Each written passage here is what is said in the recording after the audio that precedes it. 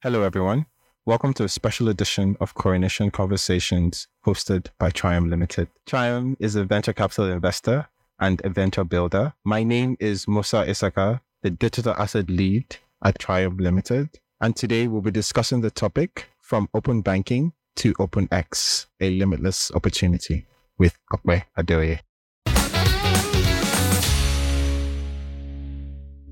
Who are we at Trium Limited? Trium, we are venture capital investors and we are also venture builders. And in our 4 years in venture building, we've come across a new wave in Nigeria called open banking. And we are sat here today with Ope Adeoye, one of the pioneers of open banking in Nigeria. Ope has spent 20 years in technology and payments ecosystem in various capacities, including engineering and leading high performance product teams and deal sourcing for M&A activities. Most notable is his work helping birth and grow QuickTeller and lending services while at InterSwitch Nigeria. He holds an engineering degree from the University of Ilorin and certificates from Lagos Business School and Stanford. Ope is the founder and chief plumber at OnePipe, a company building a platform that makes it possible for organizations launch and embed financial services into their products. He also serves as a trustee at Open Technology Foundation, helping with advocacy for open banking Nigeria. Welcome, Ope. Good to have you with us. Thank you very much for having me. I'd like to say it's a pleasure to have you with us.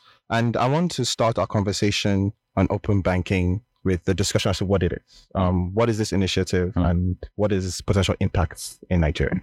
Again, thank you for having me. As usual, I will always like to do this definition thing by quoting a mutual friend of ours, Deji. He likes giving the example a lot, and I like just quipping it every time it comes up. The way to look at it is you hold a bank debit card in your hands and you never have to think whether that card will fit into the ATM in your front. It doesn't matter the country you're in. It doesn't matter who owns the ATM in your front. It doesn't matter who gave you that card. You just know this card will fit into this ATM and cash will come out. That's made possible to some degree because there are standards that are defined. There are standards around the size of the card, around what the slot in the ATM should look like. There are standards around how the content of the card is read by the ATM, how it is transmitted to your bank. All of this work together and just give you the confidence that this card I hold, it doesn't matter if it's an ATM in my front, it will work. Now, let's bring that into open banking. Open banking then says that broad principle wise, what if every bank, every financial institution had clearly defined interfaces for interacting with it? At the end of the day, the business of a bank boils down to largely treasury and risk, largely. And whether it is lending, whether it is, I won't want to call it investment, but returns on your money. Yeah, that's what banks do. Now, behind these two services lie many internal processes, operations, etc., that make it possible. Now, imagine that there were standards that make it possible to expose those things to the outside world. To some degree, it just opens up what is possible. It means that you can feel free, for example, just going to the very extreme now, using the same analogy of the card. You can feel free to live in Germany and consume services from a bank in Nigeria, for example. Again, just because you know precisely how that bank will respond. You need a customer's data or information around their spending history, spending pattern, and it doesn't matter who banks the customer. You as the external entity that needs that information can get that information. When you point it to bank A, is the same way. When you point it to bank B, is the same way. When you point it to bank C, exactly the same. So that's open banking, broadly speaking. Okay, so what I'm getting from you is open banking is a way of standardizing banking services and to make it interoperable. One of the big advantages I'm getting from you is the interoperability factor. Do you mind explaining that to us? How does standardizing banking, making banking services open, how does it help, like the example you mentioned, how does it help a person in Germany access services from a Nigerian bank? Yeah. In fact, I'll take it to the extreme yet again and say beyond interoperable, there's making it extendable. So for example, there's a level of risk a bank will take. There's a level, it's just corporate governance issues, regulatory. There's a level of risk a bank will take on a customer, right? So I want a mortgage, but I'm fresh out of school, for example. I doubt I will find a bank that's going to take care of that. Go work for 15 years and come back. Right? Now, but there will be whether it's fintechs or smaller finance houses or whoever that are comfortable with that kind of risk because they can price it in. Unfortunately, my spending history, my banking history, whatever, is locked in my bank in a sense. Now, imagine that third party that can take a higher degree of risk is able to assess my financial health or behavior through my bank. They are able to then offer me the mortgage I'm looking for, even though I'm 22 years old. Thank you. They are able to offer me that mortgage I'm looking for, probably at a higher price than the bank could have done. Split some of that income with the bank. Everybody is kind of happy. I'll be taking from my future earnings, and the mortgage house is fine, the bank is fine, I am fine, all because the bank that couldn't take the risk, because again, for many reasons, made it possible for the person willing to take the risk to have the tools with which they can take that risk. So that's just one example of how you could extend the reach of financial services just because banks became open. Yeah, no, I like the analogies of extending because it opens services. So like the example you use, opens services to people who might not have access to it traditionally, and opens other avenues to businesses to take advantage. So it's a market opener. Correct. So by standardizing the market, we can open up the market. But I'm sure you realize by opening up the market means everybody can see what is happening. So how do we protect the users in this open banking era? Yeah, so consent is one of the biggest considerations in open banking and open finance in general. In fact, anything open. Yeah, consent is always one of the biggest considerations. Now, in the spirit of how people have approached consent, one of the things that must always be done, whether you're going to access my data, or you're going to move my money, or you're going to book some risk product against me, whatever it is that you're doing with those open APIs provided by the bank or those open interfaces the bank has provided, has to be with the explicit consent of the customer. Then this now introduce all sorts of dynamics. How do you get the consent of the customer? You need to let it be so that it's the bank that asks for the consent. The consent resides with the bank. It is verifiable by a third party, maybe a regulator, who says, yes, I therefore, if there's ever an audit in future, I confirm that Ope gave consent to bank X so that company C can give him that mortgage, and it to be pullable or retrievable. That's the right word. Retrievable if it's ever need to be audited. So consent is key. Without going into too much of the technology details, there are all sorts of ways to then implement this type of consent protocols. Many open banking practitioners then propose different ways to, and then you adopt one and you move. And is this consent retrievable? Like, is it if I give consent to my bank to use my information and then 2 months down the line, I adopt? By all means. In fact, many of the things that we push forward in most of the open banking communities that you see is around consent is even time bound. I don't just give you my consent. It doesn't end because I gave you my consent. When you're asking for my consent, you need to tell me several things.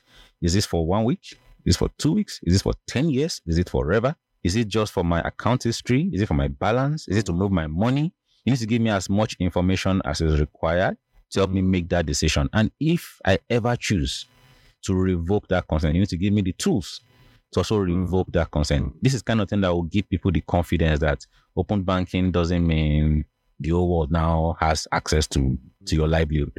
No, and just to put a more relatable touch on it, what's the image that's coming to my head is of the cookies that follow in your browser. You always have to accept the cookies each time. So I'm thinking that kind of scenario can happen for your bank. Exactly.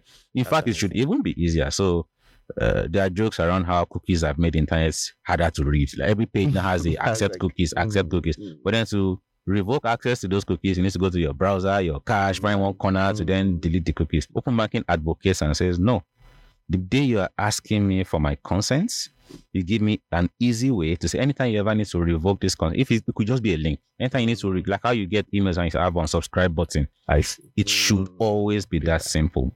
You ask for my consent, you give me the way to revoke that consent, and I can keep it by myself and I can cancel it anytime I want. I think we've done a good job of covering what open banking entails. We've looked at how it opens and, like you said, how it extends markets. And we also look at how we can protect ourselves in this new open banking era. But when we were discussing this, you mentioned something about interfaces and APIs. And from what I've gathered, the bedrock of open banking is the technology interfaces, the APIs that power this. Can you tell us to a layman, what is an API? I was just about to ask you that. How much jargon? We don't have to go deep into the weeds, but we just need to know what we're talking about when we're talking about APIs. So from a complete layman perspective, APIs are technology protocols that make it possible to interact with a tech product on the other side. So for example, you want to browse a website, you would type an address in your browser, right? The APIs are the equivalent of that. Imagine that there's no browser, but you want to talk to your core banking at the other end and say, give me Ope's KYC information. I'm a system. The thing on the other end is also a system. APIs are the things you put in the middle. Almost like how you type an address. You put the right, in quotes, address and call it, and the bank will answer you. But all of this is happening behind the scenes. Then you can then put any front end you like in front. So, to borrow your analogy, like APIs are the pipes behind. Let me do a simple plug now. This is a good way to talk about your business as well. This is a good way to talk about your business. APIs are the pipes that kind of connect these services between. Take my job. No. Please. I learned this from studying you. So this is me just repeating what I learned from you. Like I said, I'm borrowing your face from you. I'm like, you describe yourself as the chief plumber at OnePipe. So now we're talking about APIs and talking about pipes. We can also talk about what OnePipe does and how OnePipe kind of takes advantage of the API infrastructure as we're talking about. So this will give our audience a more tangible relationship to APIs. Yeah, so you're right. APIs are like the pipes that connect again, another analogy I like to use, that take water from the stream, see the stream as if it's the bank.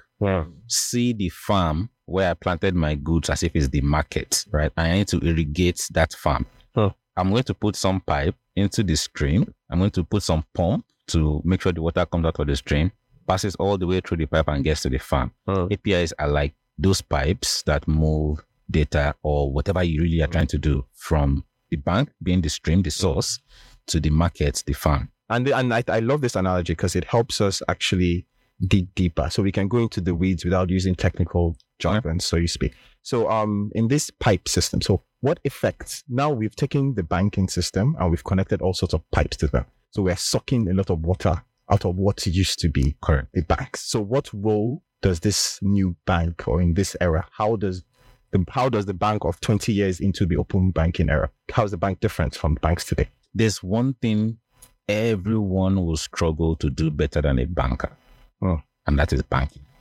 Like, no, you can wear all the best jeans and t-shirts and say you're a tech bro, whatever you claim you are. There's just one thing you'll not do better than a banker, and that is banking. It takes years of practice, etc.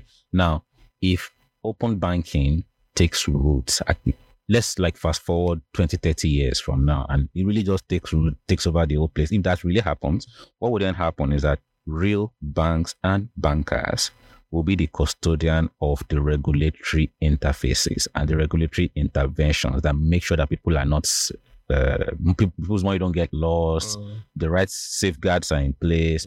So banks will become kind of like a concentrate provider that keeps everybody in check, while the players in the markets are now the ones providing the last mile bespoke services for me and you.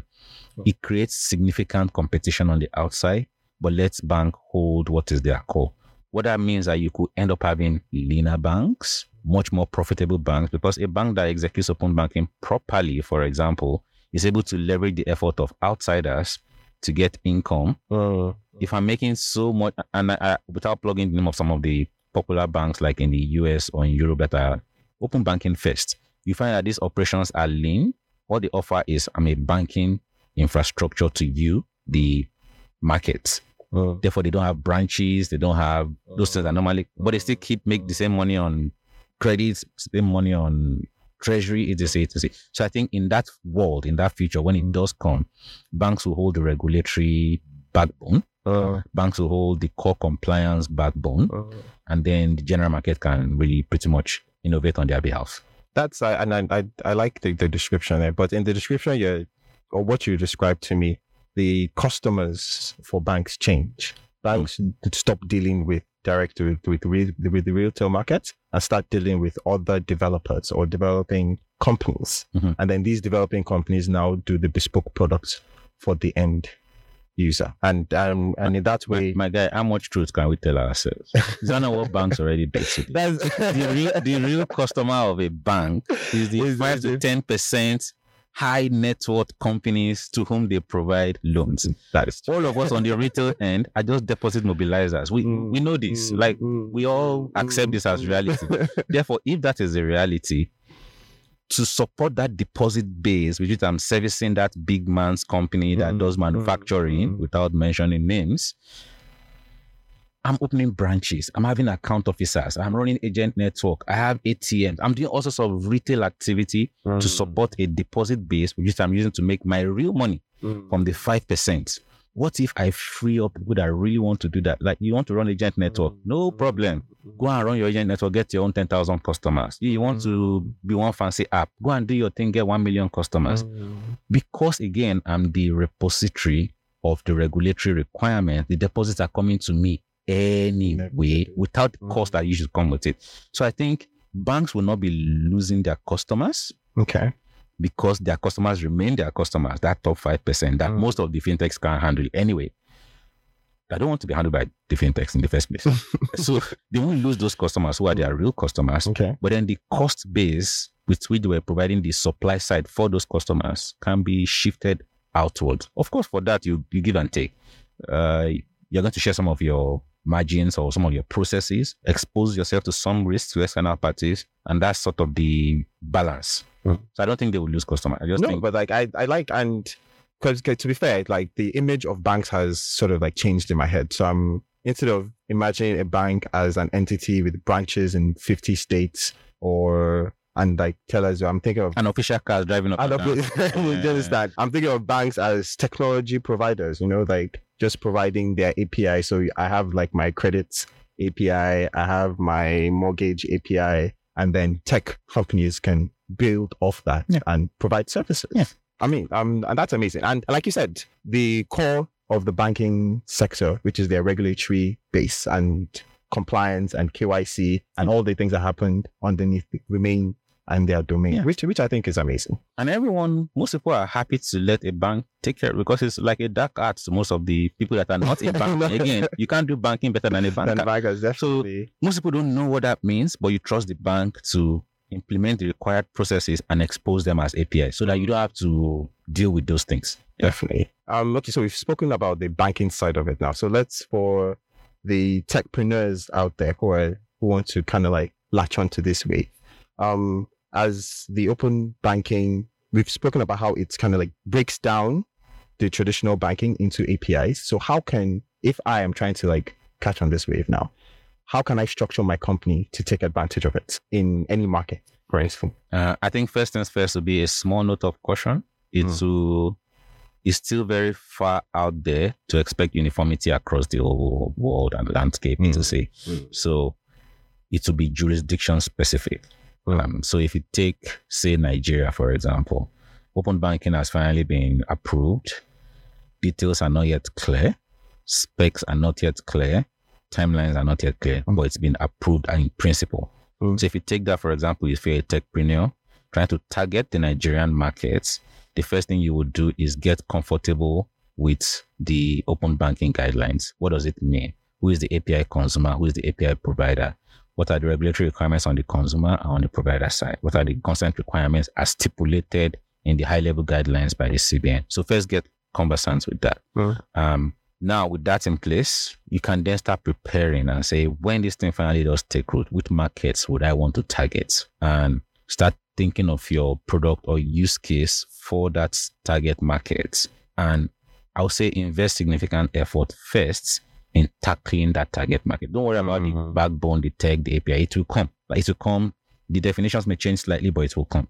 So focus more on defining the market, what you have to do, etc. Get clarity on, this is what I do to tap into, to extend banking. Like, first prepare that. If only APIs from all the banks showed up, then this thing becomes juiced immediately. So first go sort out the nucleus of your work, then wait for this open banking thing to happen. Then once it shows up, but you're not giving us complete. I asked you for Expo. So what are the ideas? What can I go? Like I have my team ready. Octopus Paul. What can I build right now? Can I build an aggregator service that looks at all the bank credit apps and support? I'll say number one, you're in the space, so you're already hearing some of what people are asking for that seems unavailable. People want mechanisms to take money directly out of bank accounts. We all know of the failure rates of cards, the behavior of our people. When they don't want to pay, they go and make sure they change the PIN of the card. We know our people's behavior. So people are looking for mechanisms to take money out of customers' accounts with their consent, by the way. So as an example, you could then build a collection service, for example. Imagine that there's a way you can know that Ope has an account in 7 banks. Here is balances in those 7 banks. Bank A usually gets credited around 40K on the 24th. Bank B X only. You can actually bundle all of that together and offer it to a lender, for example, who then feels much more comfortable. Okay, I know when the time is right to get my money, I know how to get it. Okay, but take 500K and do that thing you wanted to do, as an example. So that's one thing you could do. One of the well-known problems also in our space is that no matter how you look at our financial environment, financial services in a digital form is still mostly about 10% of our markets. But no, you can count all the big players. Everybody's playing in that 10% buckets. Nobody has been able to crack the informal markets because they are fragmented, low education levels, low digitization, etc. So everyone creates one fancy app for the web, one fancy payment gateway, but nobody knows how to crack. How do I make the fisherman engage with digital financial services? So, but it's fragmented is difficult. If you could figure out some way to find one niche in that untapped 90%, farmers, fish farmers, I don't know, Orombo sellers, whatever. Pick a niche, understand that niche, create some product for that niche. When open banking APIs come in, juice that niche. Okay. So I hope you guys say financial inclusion, revenue collection / mobilization. These are the juicy areas. But most of the data aggregation areas so when time people say open banking, there's a lot of talk around data. I honestly struggle to see how monetization will look like for just data exposure, if you can put it that way. Because the value in any financial service, as we said at the beginning, always just comes down to risk and treasury. Now, the way you will make money, if it's a financial service you are offering, is to get a slice of risk or a slice of treasury. So savings products, payments products, which suggests that you're taking a percentage, if you're able to get away with it, of the person whose money you're helping to collect. I would say those are the potential really juicy areas of open banking versus data exposure. I'm going to go and focus on building niche products. I want to go and target the fisherman. Definitely. Remember the guy where you know. So while we're building this product, how can the regulators help accelerate us? Because now we're thinking of building products for when the APIs come. If the banks will say that I don't know this open banking, I'm not building APIs, how do we spread them? How do we entice them? And what role do the regulators play in building this beautiful future that we're building? The most impactful thing the regulator can do is to, let me pick the word slightly, motivate the banks to treat it with a sense of urgency. That's the most impactful contribution a regulator can give. So you created the environment, you provided the guidelines, you set the general guardrails. What is missing? Sense of urgency, some deadline. Of course, with sense of urgency and deadline, you also have to show them why it is valuable, why it is good for them. So I think the regulator, for example, can let banks know that they should apply a bit of sense of urgency to it. I think so. That's one. Some pressure to say, let's can't mandate them by 2025. They should have all their. You didn't hear that from me. Actually, in every jurisdiction where it has worked, some regulator has come and say, here are the guidelines, here's the spec, here's the implementation partner, here's the deadline. I see. Without the combination of these things, everyone will continue to do their normal thing until you say, no, we're not doing that thing. So the deadline is you need a ginger. So thank you. That is our conversation on open banking. Is there anything you want to add, okay? To anything that we've missed off, anything you would like to teach us about open banking? No, I think for me, I would just say my usual thing. The world in general cannot be banked fully and properly by just a few banks. me and you will get a better banking experience from people who know us more closely. So banking needs to be distributed from beyond the walls of the current banking environment as we know it by the companies that service me and you. So if I'm a student, maybe my special provide me banking services. If I'm a retailer, maybe my distributor or supplier should offer me my banking services. If I'm a farmer, maybe my off-taker should be the one offering me banking. Now, all of these people I've described in the middle don't have banking experience, don't have banking tech, but they know the customer. So open banking will get us there. And let us all, this is my kumbaya moment. Let us all just want it. Yeah. If we want it, it will come. Let it come. No, but I'd like to thank you for your time today and thank you for enlightening us about open banking. I think open banking has the potential to really unlock banking. Like you said, extend banking. Yeah. In Nigeria, we have a large population which are unbanked. So I think open banking might be the key to banking the nation as a whole. Thank you for your time today. Thank you for yours. Thank you for having me. Thank you for listening to our conversation with Ope Adeoye on the topic from open banking to OpenX, a limitless opportunity. I hope you found it interesting. To find out more about us, please visit www.trium.ng. Love and light.